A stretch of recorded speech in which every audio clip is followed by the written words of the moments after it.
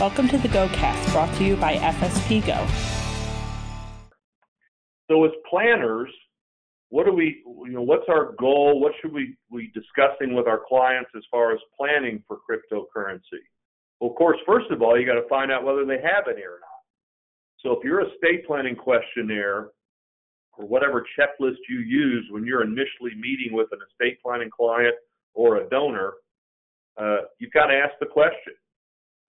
Our estate planning questionnaire has doubled in size solely because of questions about digital property, all the stuff they have stored virtually, including crypto.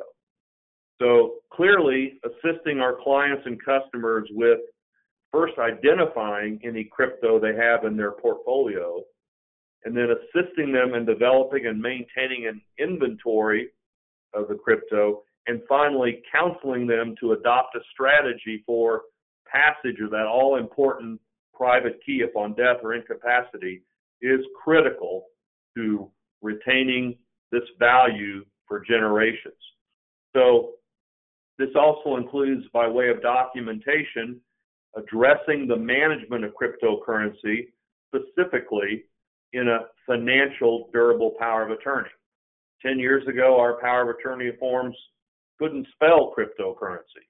Well, that, amongst other digital properties, specifically needs to be addressed in every financial durable power of attorney our clients implement.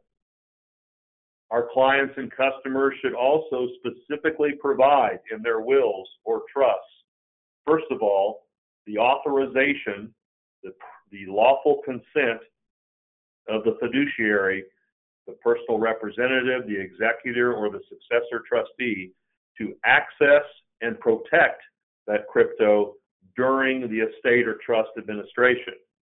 And then secondly, the wills and trusts ought to contain a specific article that disposes of all digital assets, including cryptocurrency, upon death.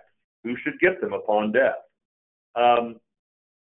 Much like the inventorying of other digital property, the options for securing and ultimately disposing of the private key include, one, writing it down on a physically written inventory that's stored in a safe deposit box to which the fiduciary of the client will have post-death access. That's what I call the caveman approach, but frankly, that's the most I can get some of my clients to do. A better approach would be storing it on a flash drive or other memory stick, or entrusting it with a commercial service that manages cryptocurrency, like an exchange. As I already indicated, Bitcoin is anonymous, and there's no way to attach beneficiary designations to it. And if the client loses the private key or fails to communicate it to any of the family members or fiduciaries, he might as well open the window on his car and throw the money out the window. As I mentioned, if a client or customer has died and we believe that they traded in or owned cryptocurrency, but we find no private key, look for purchase receipts, look for credit card statements where they may have dealt with an exchange, and then contact the exchange and try to track down the cryptocurrency. That's your only hope in the absence of having the private key. So I promised some horror stories that illustrate the issues here. So here we go. We had a young man who passed away suddenly in Colorado in 2017, and he was so young he'd done little or no planning for his estate.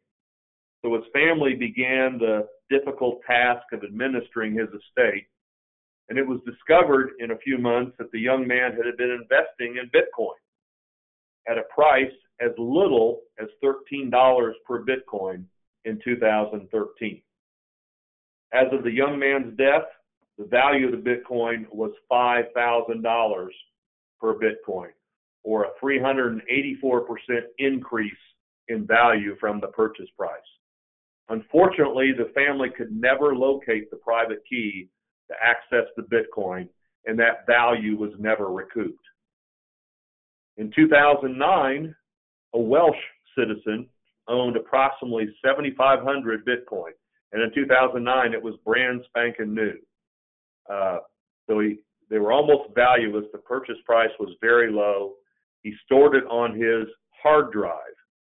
A few years later, the gentleman disposed of the hard drive and forgot about the purchased Bitcoins years before. As of early summer of this year, those same Bitcoin would have been worth over $60 million US. So lest you think there is no value here and nothing to really worry about in planning or estate administration, think again, because the values have really trended. And if someone got in early on cryptocurrency, chances are they're sitting on a virtual gold mine. This GoCast was brought to you by FSP Go.